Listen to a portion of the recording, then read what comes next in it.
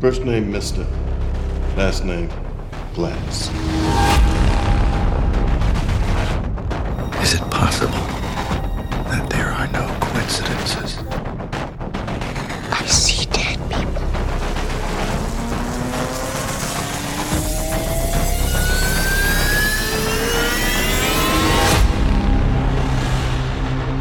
Welcome back to Chronologically, M. Night Shyamalan. On this podcast, we go through the full filmographies of some of cinema's greatest creators. My name is Jeff, and with me, as always, is Eric. Hey, Jeff, how's it going today, man? Pretty well. Wasn't that smooth? Did you hear that? It was really good, and you got it on the first try. You didn't have to start over. Yeah. Great. Behind the scenes, anyway. Sometimes Jeff starts over. Yeah, a lot of times Jeff starts over. Jeff not good. Jeff try hard, though. Anyway, we watched Unbreakable. Speaking of starting over, I don't have my IMDb up, so if you want to talk about Unbreakable, when it was, all the goods, while I do that, that'd be great. Yeah, so I don't have the date. I don't know, but it was the year 2000. It was, of course, the year 2000. Y2K. And so this was the follow-up to Sixth Sense, which we discussed on our previous episode, which was a massive, massive success. And so there was a lot of anticipation around this film, and I'm just going to go right into my history with the film because that's usually how we do things.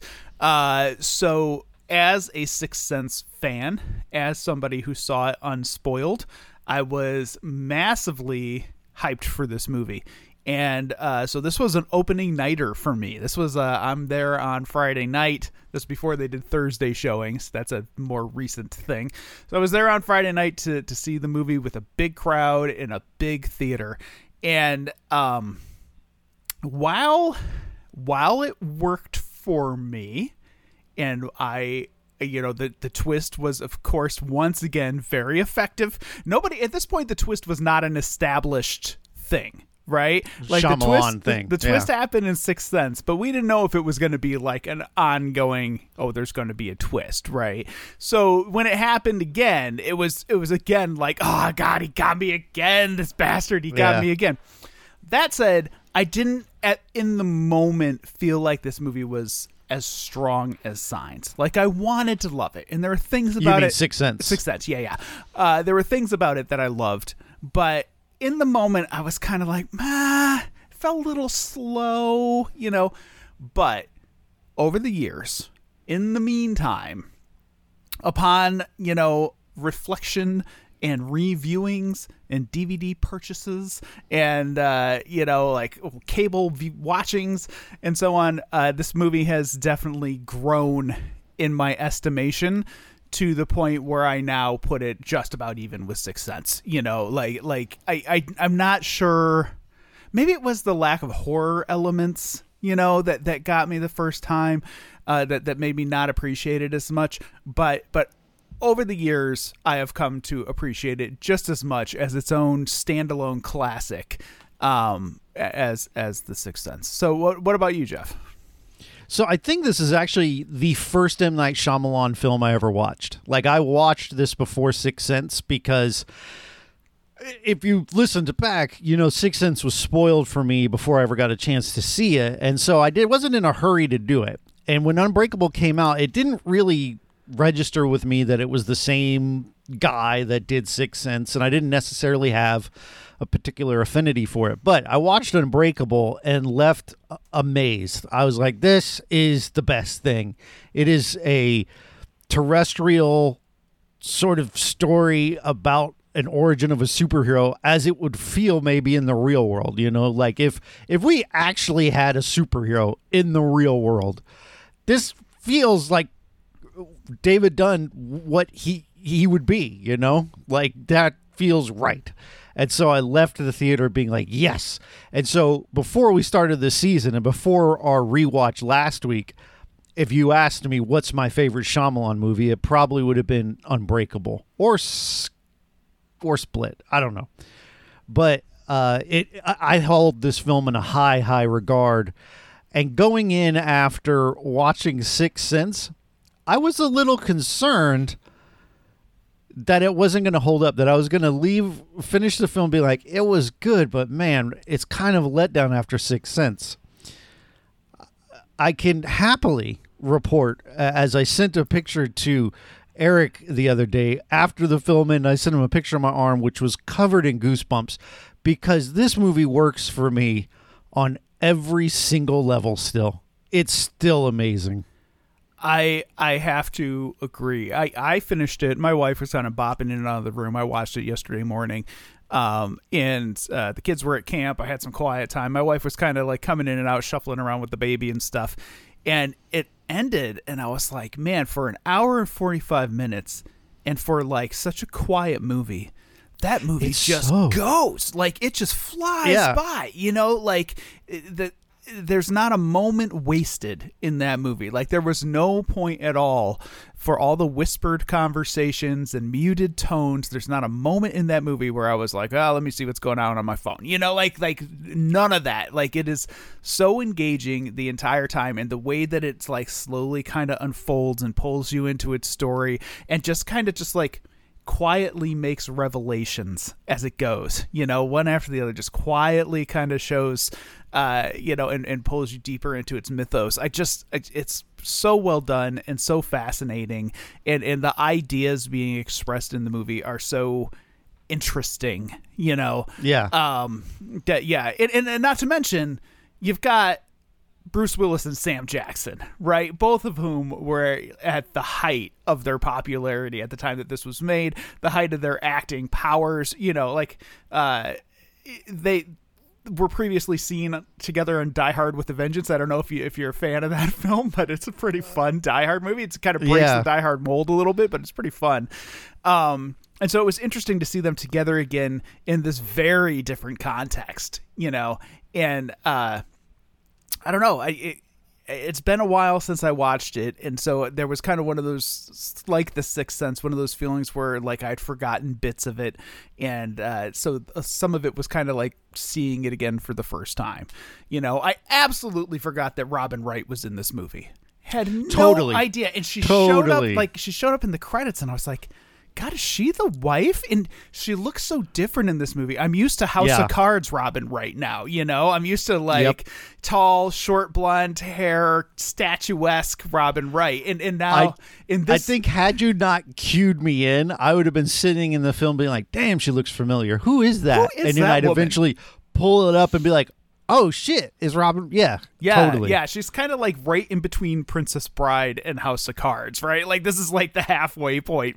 And so yeah, and once I locked in on who she was, I was like, man, she's actually really good in this movie. You know, it's not a lead role, but it is a pretty good and convincing performance of this woman who, you know, her marriage is kind of falling apart, and she's kind of like recommitting herself to try to work on it. And she has these very definite views on violence and so on and so forth, to the extent that our hero has kind of turned away from any sort of physicality that he had in his youth, to the point where he has failed to even register that he has certain abilities that other people don't have. Like his commitment to his wife is so strong, you know, that he has completely, you know, blinded himself to his own condition. And I don't know, it's a really interesting dynamic between the two of them. I saw one, analysis online that I super don't agree with, and it came off as kind of misogynistic, but it said that in some ways the Robin Wright character is his kryptonite, right? Like, basically she is what is keeping him from registering his powers and coming to the fruition of who he really is. And I thought, like, that's an interesting take, but the guy wrote it in kind of a shitty way, and so I wasn't really into it. But it is an interesting look at their dynamic, right? Because he was this super amazing football player, you know, collegiate star, and then he has this car accident with his wife to be, and he takes that as the opportunity to like feign injury and to kind of turn his back on all of his physical abilities, and kind of just engage in this relationship with her because she does have very strong feelings about violence, and she doesn't like football because it's too violent and da da da da. Yeah. And I don't know, it is an interesting reason why he never quite reached his potential in his youth, or didn't realize. He thought he was a very talented football player. He didn't realize that he was somewhat limitless. Yeah. I'm just gonna disagree with the idea that she's his kryptonite. I think in a lot of ways, she's the reason he's his own reason for not discovering his own powers or realizing it. But he's just making life choices for the benefit of his family, which is something we all do. Absolutely. But I think that's a much better take. Yeah. Yeah. Because he does have a kryptonite, they even call it out, which is he can drown, essentially, which works for me. So the one thing is the cinematography in these films is always so amazing, and like the opening scene of him on the train with the woman, and you're seeing it all from this little girl's perspective that you almost forget you're watching her perspective as she looks down at his ring finger as he takes off his wedding band and pans back and forth between now you mentioned the cinematographer would be the John Williams to M. Night Shyamalan, as John Williams to Spielberg is as the cinematographer is to M. Night Shyamalan. Yeah. I didn't realize that there was someone else calling those shots in a lot of ways. Can you get into that a little bit for me? I actually didn't look into it too much on this film. In fact, I'm not even 100% sure that Tak Fujimoto was the cinematographer on this film. No, it was Eduardo Serra. Okay, so no, it was not the same guy as The Sixth Sense. That said, I would imagine, like, just due to the visual language shared between these two films, I don't think somebody else is calling the shots. I think they might be delivering the shots, like in a collaborative way. It's funny that you mentioned the little girl, and it hadn't even registered with me until this very moment when you mentioned her. I wanted to talk about the upside down motif that's used throughout this film, where characters are shown upside down. And I completely forgot until you just mentioned that she's the first one. She's the first one that's shown upside down. The little girl is like kind of like doing a weird little thing in her seat and flipping herself upside down. We'll get back to that in a bit. But yeah, I think that train scene is really stellar. It establishes a lot, and you see him slip off his ring, right? And he's going to talk to this woman. And at that point in the film, you don't really, like, you're kind of thinking, is this a bad dude? Like, is this guy, like, cheating on his wife?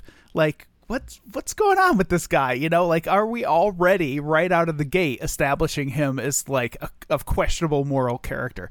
And it turns out that no, not really. Like, he and his wife are divorcing. They're kind of separating. He's taking the train back because he was on a job interview because he's moving away from his family because, marital troubles and so on and so forth. So he's kind of in the clear on hitting on this woman. Kind of. He was still wearing his wedding band. They still are legally married. Right. So maybe it softens it a little bit, but it's still like little iffy. You made a promise, Well, like, and it comes into play later in the movie when his wife, gives that whole, you can tell me, it won't affect me. The answer won't affect me. Like, have you been with anybody else? It won't affect me, whatever your answer is. And when he says no, she just completely breaks. Like, it totally impacts her. So had he, gone through with, hitting on this other woman and following through and so on, it would have just devastated his wife. So there is definitely like an emotional connection still at play there, and he doesn't know it in the moment, but she is couching her reconciliation on what his answer is, right? Like, if he had said, yes, I have been with somebody else, her next actions might have been very different from what they were. Absolutely. So kind of interesting. But back to the train, like,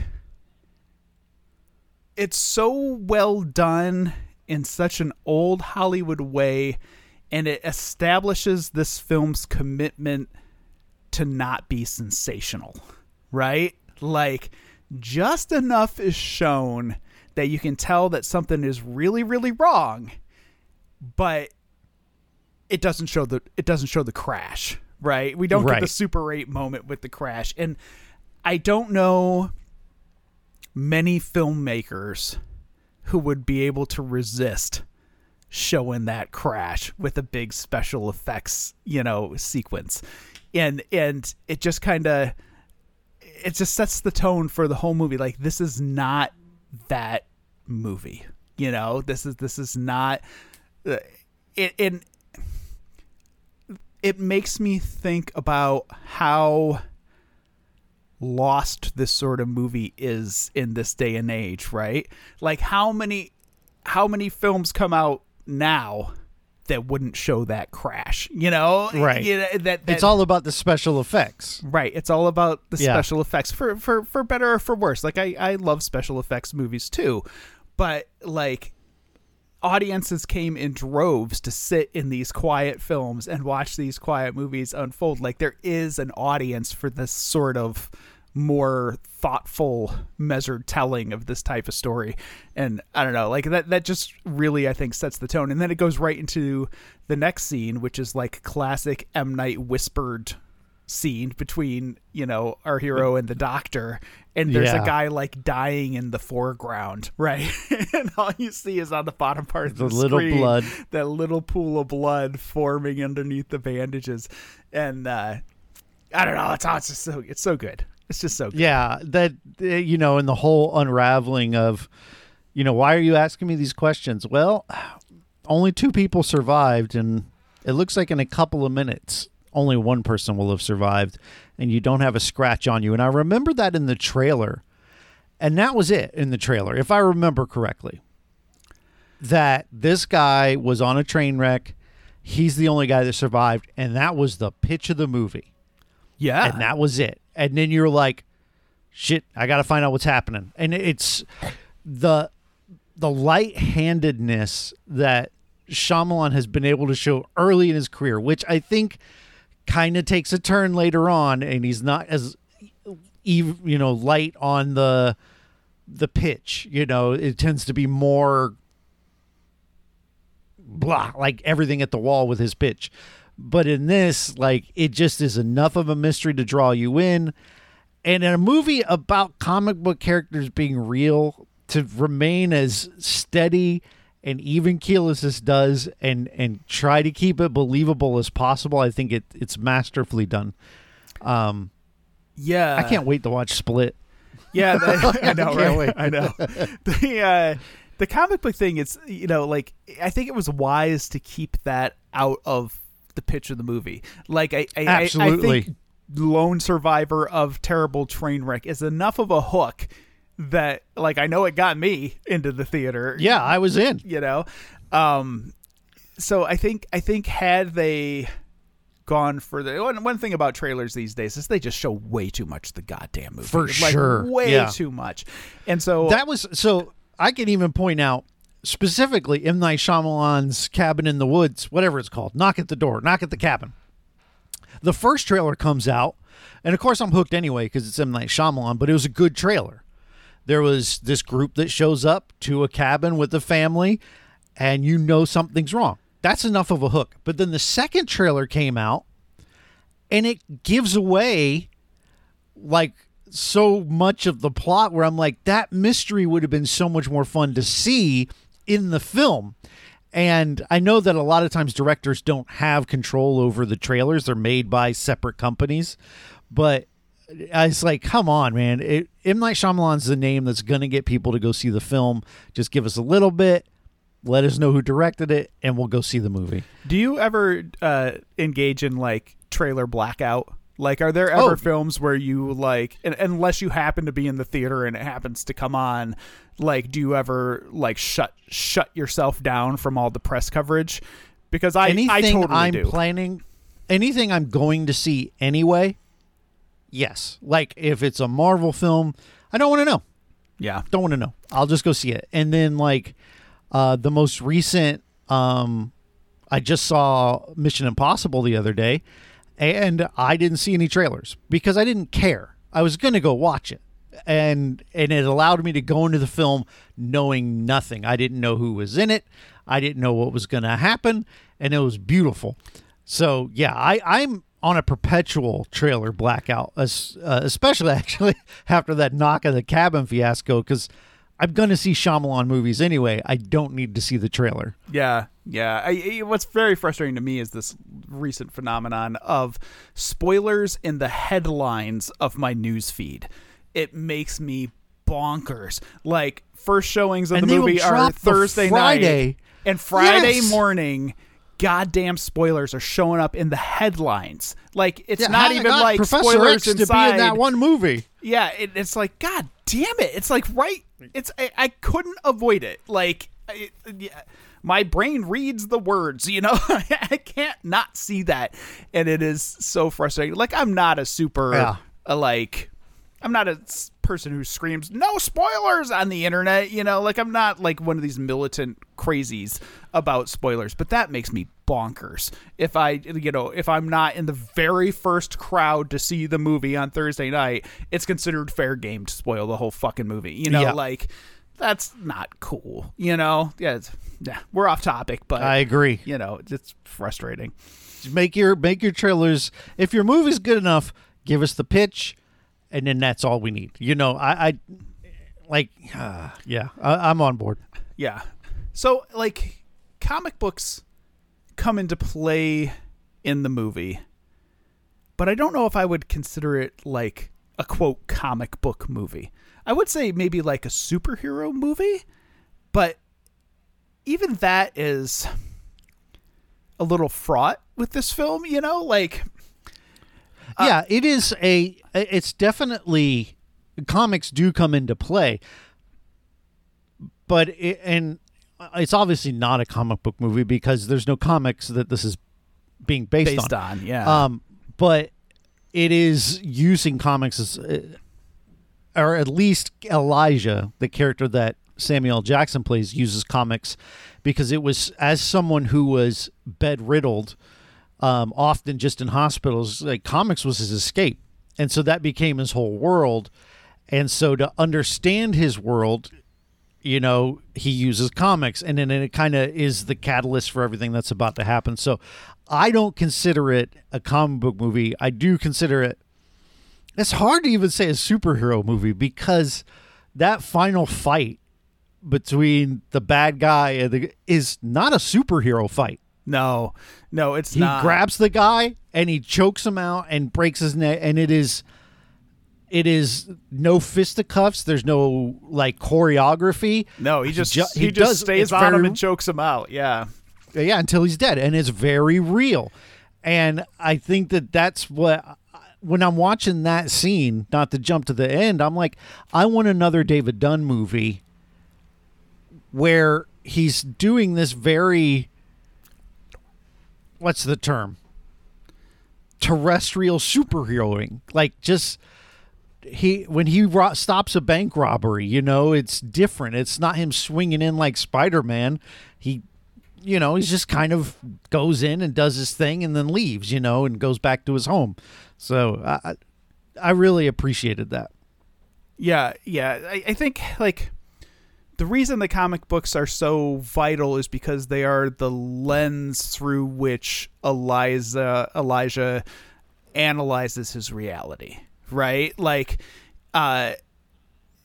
because even he talks about the comic books as a continuation of, like, the mythos of humanity, you know, like storytelling passed down through generations, you know, like you hear a lot about, like, verbal storytelling before writing, you know, and how these legends were passed down from generation to generation around the campfire.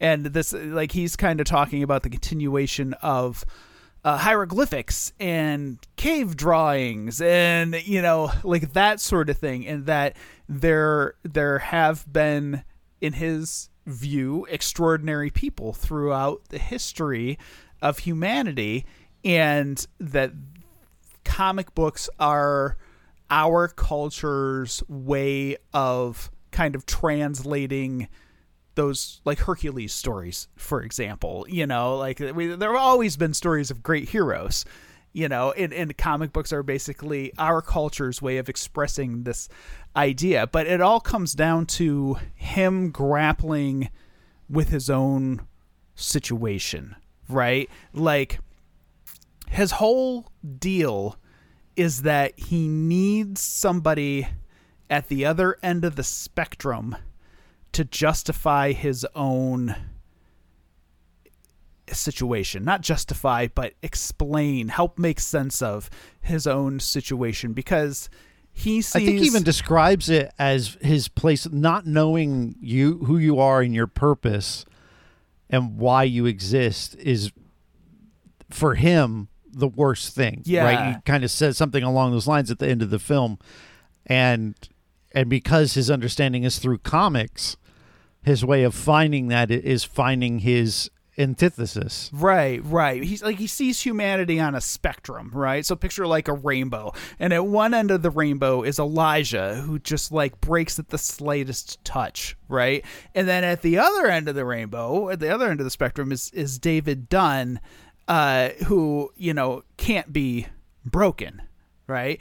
And if he can find the existence of David Dunn at the other end of the spectrum, that means that he's on the spectrum too, right? Like that means that he is a part of humanity. He is a naturally occurring phenomenon. He's not a freak, you know, like he's a part of the whole, and that's his role to play. For him, it makes him special, because before, I can't play with the kids, going outside is risky, even though his mom does a really great job of saying, you can't live like this. You can't live in fear and stay inside all day. And I think that his mom is great in this movie, because she does what I think a good mom would do for a kid that has his ailment, and saying, sure, you got to be careful, but you don't have to stay inside all day, and even encourages him to cross the street to get his comic book every day. And so I think for him, though, he's someone who sees himself initially as less than, but once he establishes that he is on this other end of the spectrum from David Dunn, he is sort of escalates himself, and he becomes super in his own way. You know, it justifies his existence in that way, and his own intelligence, and the way he looks at the world, and sees himself as, now I have a purpose, because there's this guy who is definitely special, and I'm here to be the opposite of him, and, you know, spoilers, be his supervillain, his arch nemesis. Yeah, and then of course he never gets a chance to be an arch nemesis because he goes into the clink. Well, we'll see. Well, yeah, exactly. We'll see. In the context of this movie, he never gets. So at this time, when we first saw this film, this was it, right? One and done, no pun intended, and you move on. Yeah. And while we will, as we know now, see these characters again, we didn't know it at the time, and so he just goes to jail. Well, but you and I both know, if you've read comics, though, super villains don't stay in jail. That is right. So I want to continue that train of thought about like the two ends of the spectrum, and what you were saying, because it's not enough for Elijah to find David Dunn. He needs David Dunn to accept himself as a hero, right? Like it's not enough to find this person that has these abilities and that can't, you know, be hurt in these tragedies. He also needs him to do heroic acts, right? Like, because somebody who is super powerful, who just works a security job, is not a worthy nemesis, right? Yeah. You got to have somebody out there saving people. And so that's the crux of like the second half of the movie, is like getting David to come to terms with the fact of who he is, and then like kind of come at the right angles and push at the right buttons to get him to act on it. Like A, believe it, which is a hard enough ask, right? And then B, go out into the world and do a heroic thing, right? Which is like way beyond just getting him to believe it. And that's, when he feels like, all right, now we're at the point where the games can begin, and I'm going to tip my hand. I'm going to reveal who I am and let the games begin. I'm your Joker, yeah. And so one of the things that happens to David Dunn is he's depressed, frankly. He wakes up in the morning and he feels sad.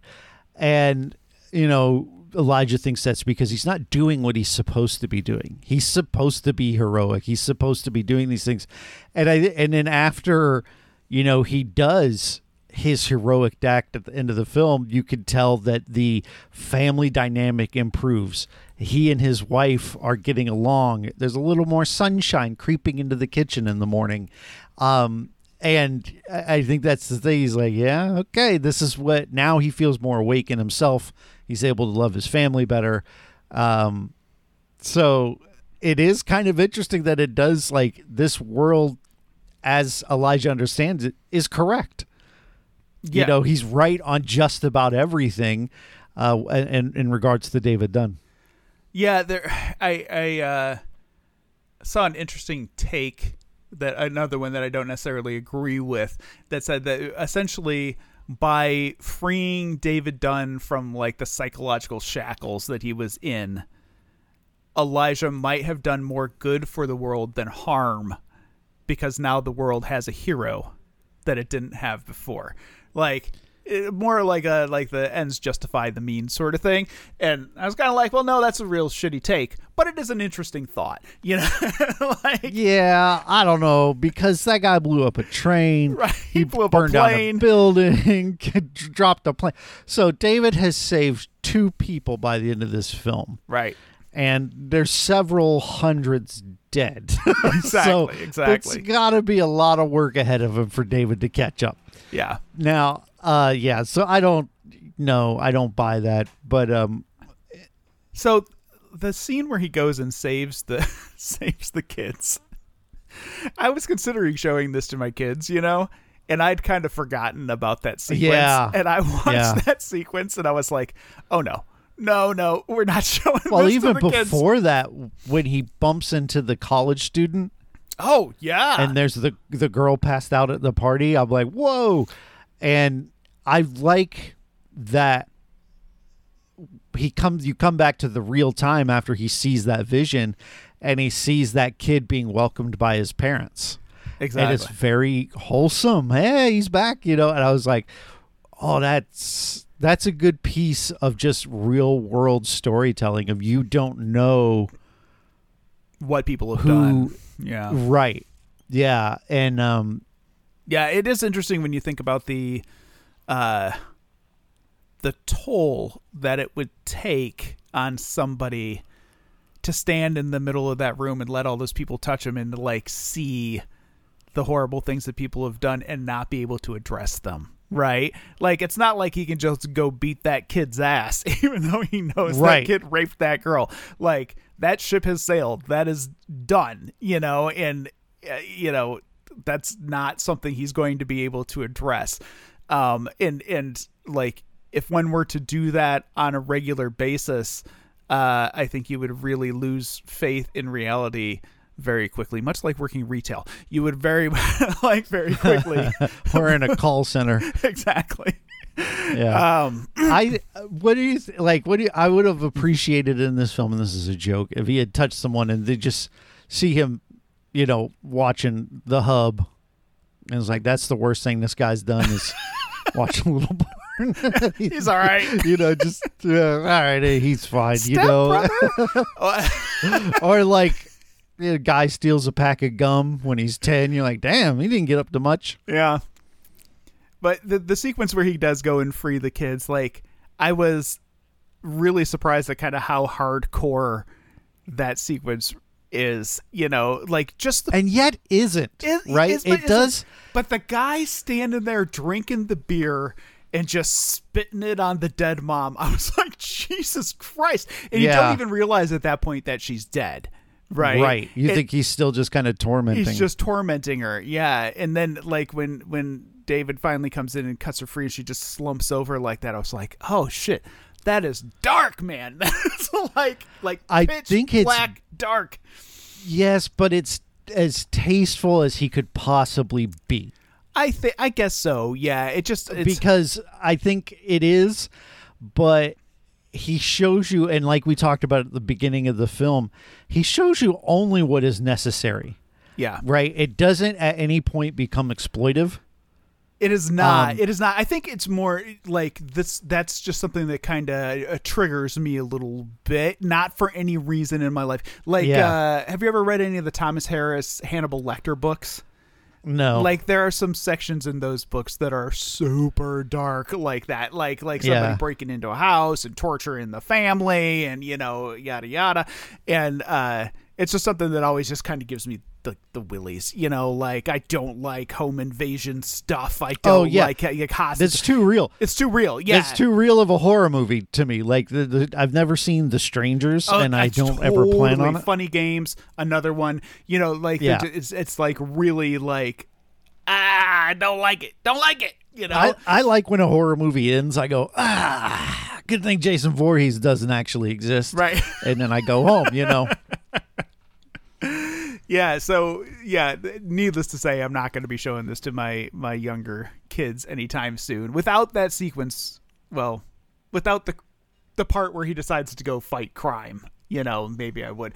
But it also shows you, like you were so saying, important. It's so real world, like it is. Well, and then, what a real world superhero would be faced with, right? Our world is darker than a comic book world. There's not people, like gangs robbing banks and people. Doc Ock people invading hasn't ever. Yeah, exactly. Yeah, Doc Ock does like global. I'm going to blow up the Earth, which for some reason seems, at least in comic books, less, real.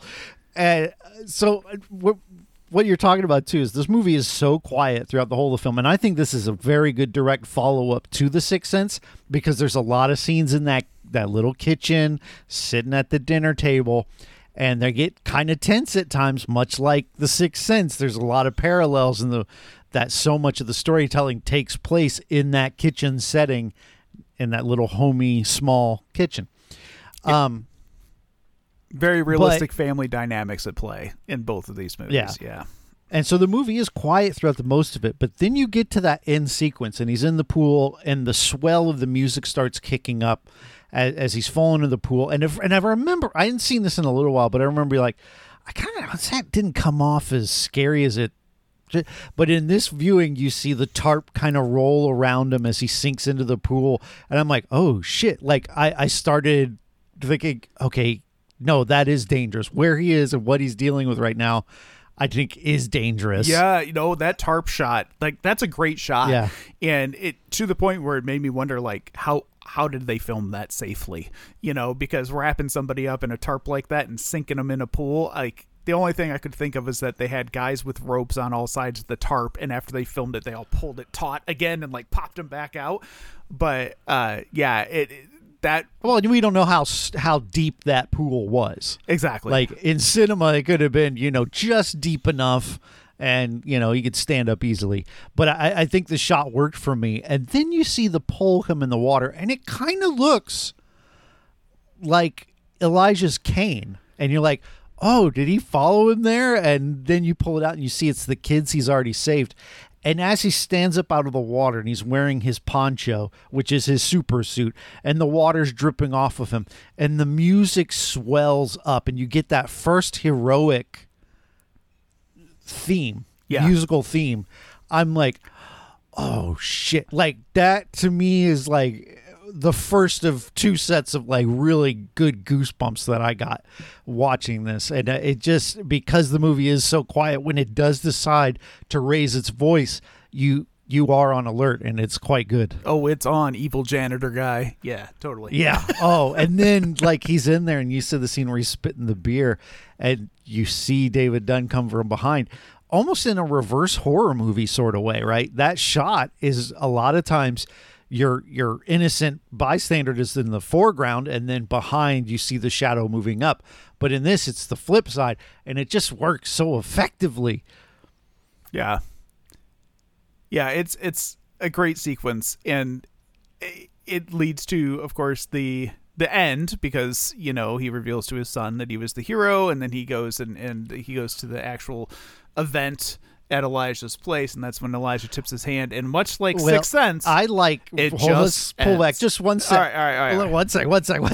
Because his mom is there. Elijah's mom is there. And she's talking to him about the comics and explaining what she's understood that Elijah's kind of taught her about comics. And she appreciates his hobby. And while this is an extreme case and it turns in him to being a supervillain, but in a lot of ways, I still like, do you think his mom is a good mom? Oh, God, yeah. I think she's a great mom. Awesome. Yeah. No, yeah. Elijah's mom is awesome. It's just that some sort of circumstances happened, or this guy's predisposed, because I do watch some true crime stuff, and there was this stuff about this teenage kid the parents couldn't get under control, and me as the snooty uppity dad, I'm like, you know what I would have done this, and then the parents do that.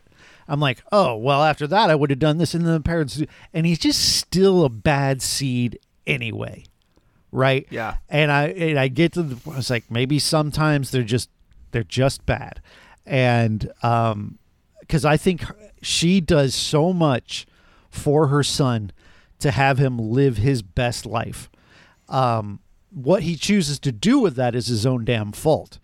Yeah. I mean, like, this is somebody who is hyper intelligent and constantly tortured, right? Like living under constant pain, and has a definite like feeling of injustice in the world, you know, like. And so she says something in this scene. She goes, oh, he's like, hi, I'm David Dunn. She goes, oh, Elijah talks about you. He says you guys are becoming friends. And he's like, yeah.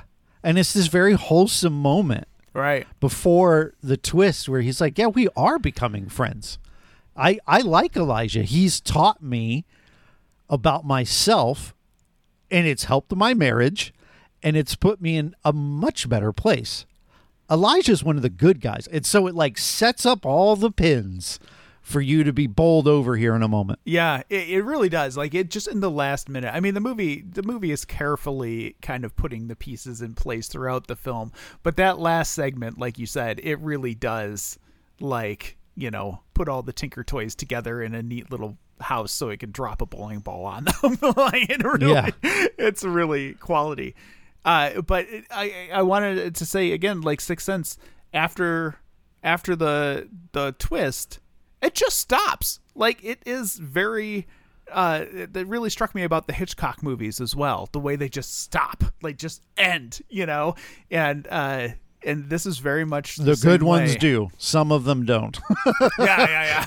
They're like Notorious just stops and it's wonderful. Psycho lingers a little too long, but you know. A little conversation with the cop and all that. Yeah. So we get so you get the point where Elijah does his last bit of questioning.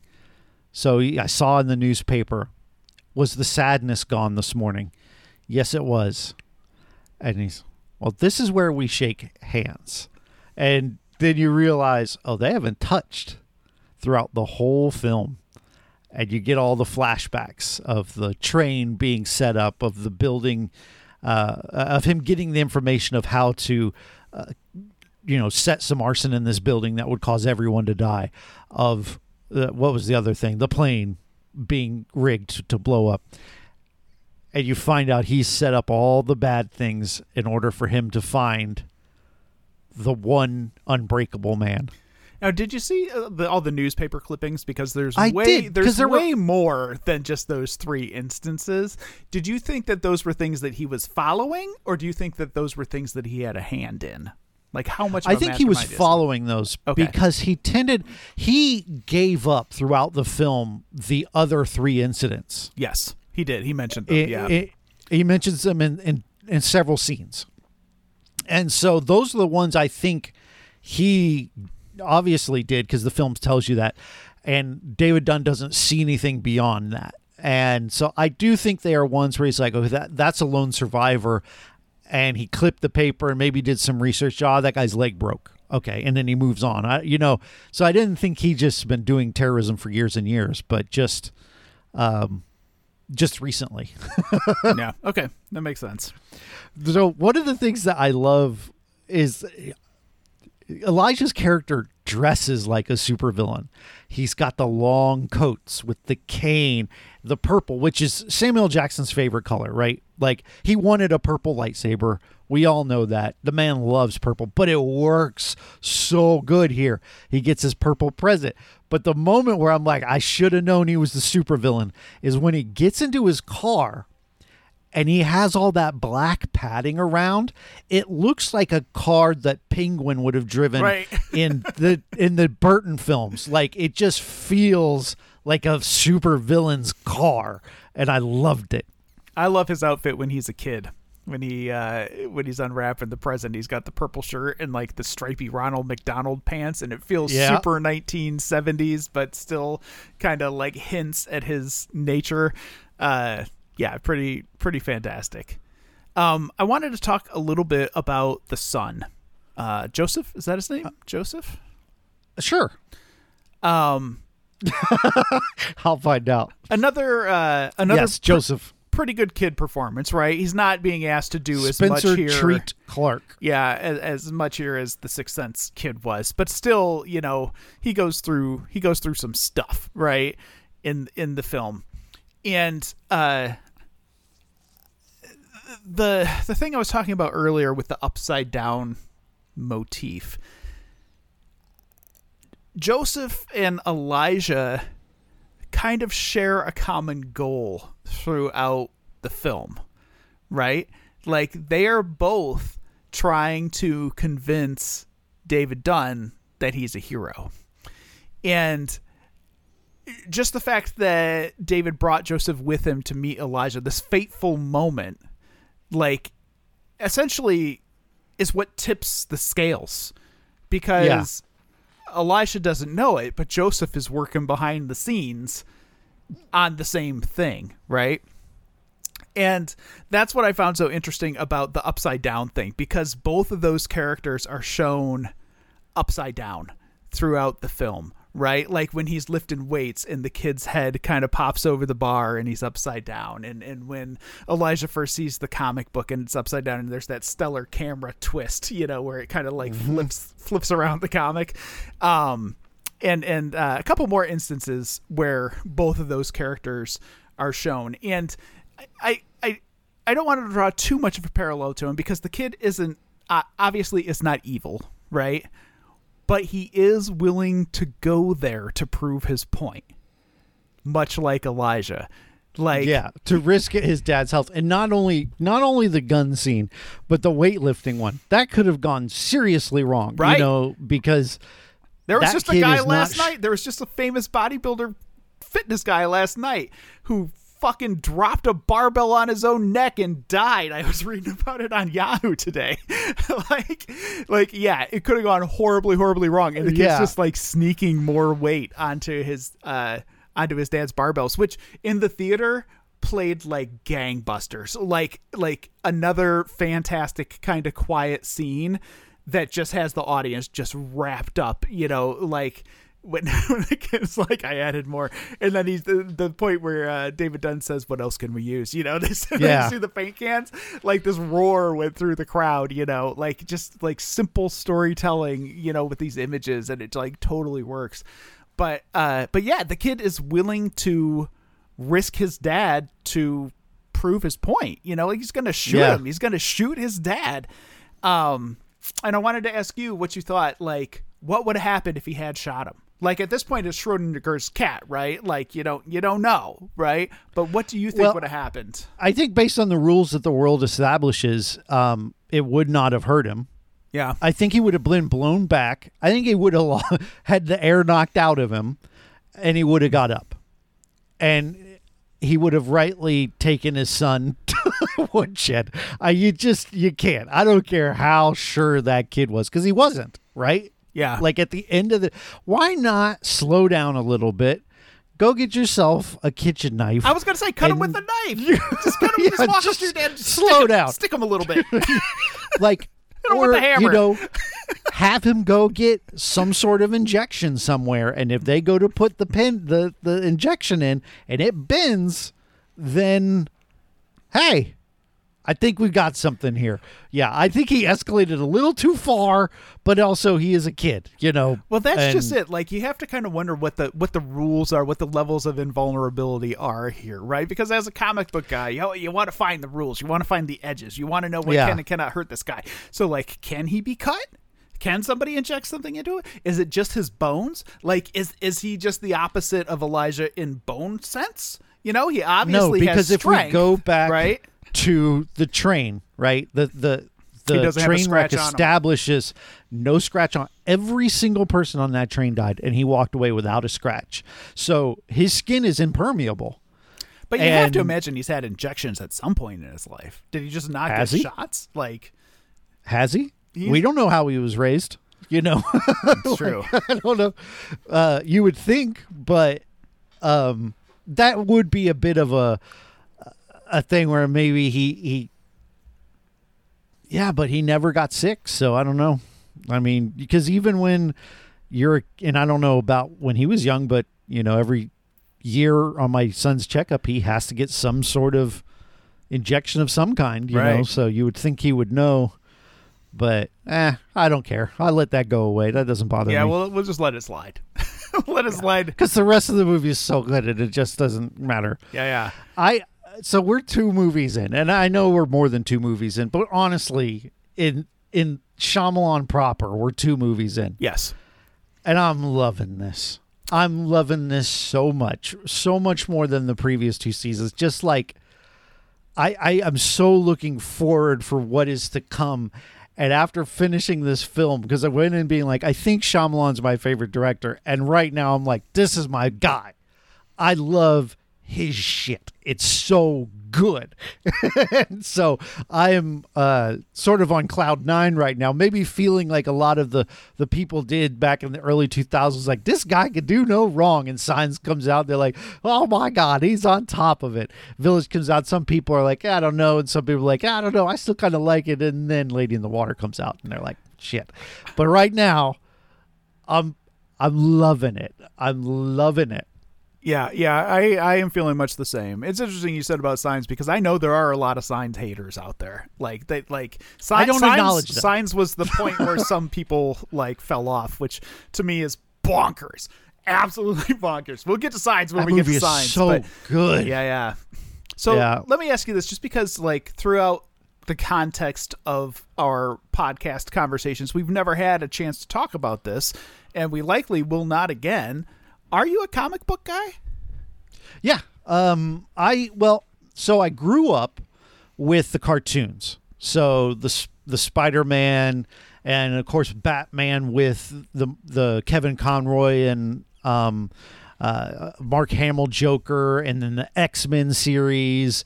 So yes, and then I didn't get into and so all the time you were spending reading novelizations of films you couldn't go see, I was reading books, novels written about Spider-Man and all these things back.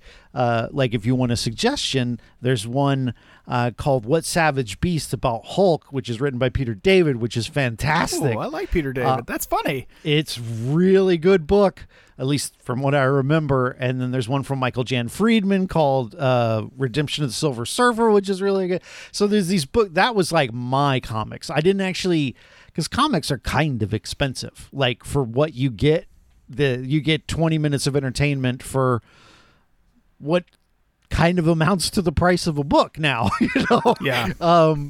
And then when I became an adult and Marvel movies started being a thing, I'm like, I want to read comics, and I started getting into it. So I started reading the Miles Morales one because that was new at the time, and I could start from the beginning, and that's when I kind of got into comics. And I've since kind of stopped reading them as much because they are expensive still. They're more expensive than ever, but occasionally I'll open an app and see what's on Prime and maybe read a comic or 2. Yeah, I was going to say, might I recommend the library app on a Kindle because you can get like graphic novels, you know, like big swaths of comics there, Well, I bought some like on Humble Bundle. They'll have like usually they're indie comics. I got the whole but you run get of Star like Trek comics on Humble Bundle. Like, it's enormous. I'm still not done with them. I have it for like 5 years, and there's like so much stuff in there. Those Humble Bundle comic things are the best, man. Yeah, you can't see, but I do have like a short box over there behind me, which you can't see, and then I've got a long box, and because I got deep into it for a few years, but then realized that spending $30 a week on comics was just I couldn't do it. Yeah, I was a big comic kid. We didn't have a comic store very close, so my comic purchases were limited to what was at the drugstore near my house and the 7-Eleven near my house. And it was funny because they wouldn't get stuff consistently. So like I have like a really good run of the Frank Miller Daredevil stuff that I bought like off the shelf, but there's a couple issues missing because they just didn't get them at the at the thing. And so, same thing with, like, still happens. Secret Wars, Crisis on Infinite Earths, like that era of comics, the Chris Claremont X-Men stuff, the first run of New Mutants, like, that's when I was hot and heavy, and it was, like, 6th, 7th, 8th grade for me. And then, I had a friend who was a big comic guy, and so we would buy them and then, like, trade and, like, read each other's and so on and so forth. Now, that said, I never took care of my comics appropriately. My comics I still have them, but they are, shall we say, well loved. And in addition to that, I think that's the right way to live, though. My uncle, when he was a kid, was a big comic guy. My grandma gave me all of his comics from the 1950s and 60s. So I've got the best one she gave me was an X-Men number 10, which was the first appearance of Kazar, and it was in terrible, terrible shape, but I still had it, but I've got a lot of old, like, 50s and 60s Superman stuff, Archie stuff, a lot of, like, Sergeant Rock Army things, a lot of, like, old Gold Key comics and stuff like that. And again, none of them probably worth a dime, but, like, treasures to me. And I've always meant to, like, go back and board and bag them, and I never have. Like, they're just, like, in boxes down in my basement. Still, I'm kind of jealous of the people that don't board and bag, like, because I do. And if I want to read one, I got to take it out, undo the tape, read it very gently, and put it. With books, with novels, I don't do that. I bend the cover back. I just want to be as comfortable as possible while reading that book. And then when I'm done, the book has all this beautiful wear on it that reminds me of the time spent.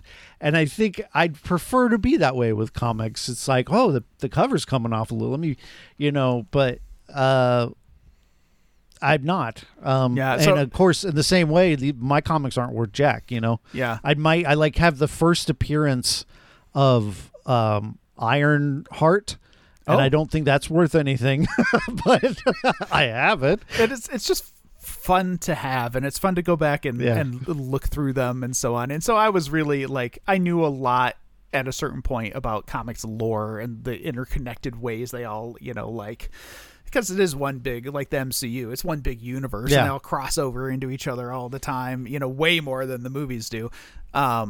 So I kind of wish they didn't. It used to piss me off. I'd be reading Miles Morales, and then all of a sudden some shit would happen. And I'm like, yeah, but what about what was happening with Miles? And he would go on some other adventure, and it pissed me off. Yeah, in some other comic, and you'd have to go find that to, like, see what the hell happened. Yeah. Yep. Good fun. All right. Anyhow, I was just curious if you were a comic guy. I also wanted to ask you a little bit about your parenting style. We were talking about the mom. Okay. And like her, like, it's worth it to take risks view of the world, for her son. I wanted to know if you shared that approach to parenting, or if you were like a protective parent. Are you somewhere in between? So, like we've talked about our childhoods and how we could just run around and do whatever, right? But like, it's a different era. It's a different era. It's a different time, And so I was curious about how you handle that sort of thing. Because if I'm Elijah's mom, I'm like, no, stay in the house, right? She's a much better parent than me, because she's like, I want you to cross the street every day, and go get your comic, and does that so that he's not afraid, gives him incentive, because you can't live in fear, because at the end of the day, you're going to die at some point anyway. But I don't know that I could be that strong. And there's times where I remember myself riding my bike from one side of town to the other to go to the mall. And I'm like, I don't know if I could I don't know. Like, we live in this era now, and I don't know that it's necessarily different as much as we're more aware of what's going on. I think because of the it. 24-hour news cycle and social media. The internet has like kind of fucked up parenting a little bit, because you have this constant feed of horror coming into you from all directions, and it makes everything seem immediate. Like when you were a kid, you got a half hour of local news and a half hour of national news. And if somebody like was doing a murder in St. Louis, you did not know. You didn't know that horrible thing happened in St. Louis. But now you know everything that happens everywhere all the time. Like, it's just constantly like coming in. And so it does make the world feel like way more dangerous than it probably really is. Like, of course, horrible things happen to people. And of course, like children are mistreated and bad stuff goes on. But like, it makes it feel so much more immediate all the time. And so I'm the same as you. Like, it's like, no, hell no, my kid's not riding their bike across. Absolutely not. But it's kind of created the situation where I think my kids are maybe more timid. Like, they're not free range. Like my older boys, I remember one time we took them camping, and I was like, you guys can just run around the campground. Like, you can just go. Like, just go, explore, find the playground, find where the bathrooms are, find the showers, go look around. And they're just like, nope. Like, we're going to sit here with you. I'm like, but you can go. Like, you can, but I had trained them that they don't go, And so, yeah. And my dad was definitely the opposite. We were very much just kind of like, we had room to get into trouble. Oh, absolutely. And we did. Yeah, like definitely got into trouble. I horrify my parents sometimes when I tell them about some of the stuff that we did as kids, like, because anything you could think of to try, we were out there trying it. Like, just bad. But also very freeing, and I learned a lot of lessons from those experiences, right? Like, now I know that you can set the swimming pool on fire. Like, yes. Anyhow, okay. I was kind of curious about. My son is also smarter than I was as a kid. Yeah, like that's the other thing. He's like, he has no desire to set the driveway on fire like I did. He just doesn't interest him. So that's so funny. Of course, I set my driveway on fire. I set the neighbor's driveway on fire. I went over to my friend's house and set their driveway on fire. Yeah. Good times. All right. Got any other questions for us? No, that was it. No, we covered everything else like during the actual chat. So I think we're in good shape on Unbreakable. I think we agree it is a timeless classic to be treasured. It's better than I remember. And loved. This is going to be one, like, I'm taking the Eric approach to ranking this season, where I'm just ranking as we go, because one, there aren't as many movies, but it's already hard. It's already hard. Yeah, it's like these are two absolute stunners of films, and I don't know what to tell you. Wide Awake and Praying with Anger are easy. That's easy, right? We've done what, 4 movies proper? Yeah. And the gap in quality is so huge between one half and the other, right? Insane. Well, yeah. I mean, like M. Night did a David Dunn. He accepted who he is and came into his powers. I do have this interesting quote that maybe we could wrap with this.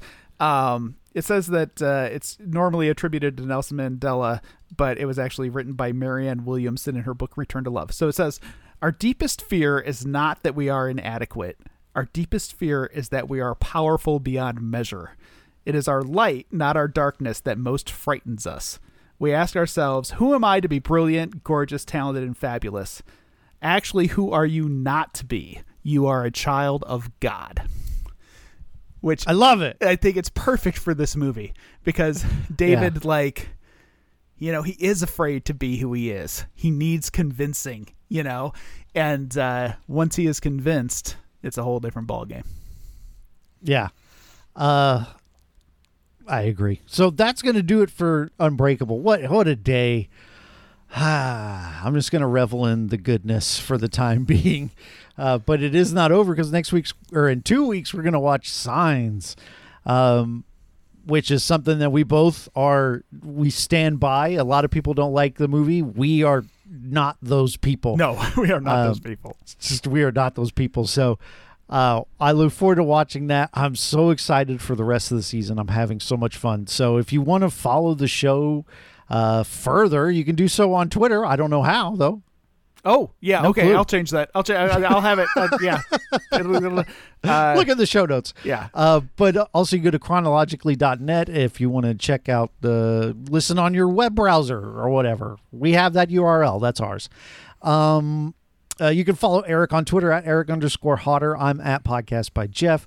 You can check out his YouTube page, Eric Hodder, and GamingNexus.com for all your gaming review needs, as well as my other podcast, The Movie Draft House, that also has a YouTube channel. So if you search Movie Draft House on YouTube, you can see my stupid face. Oh, excellent. And I think that's it. Yeah, that sounds like it. Well done, We'll see you sir. in 2 weeks. See you in 2 weeks. Bye, Thank y'all. you. Bye.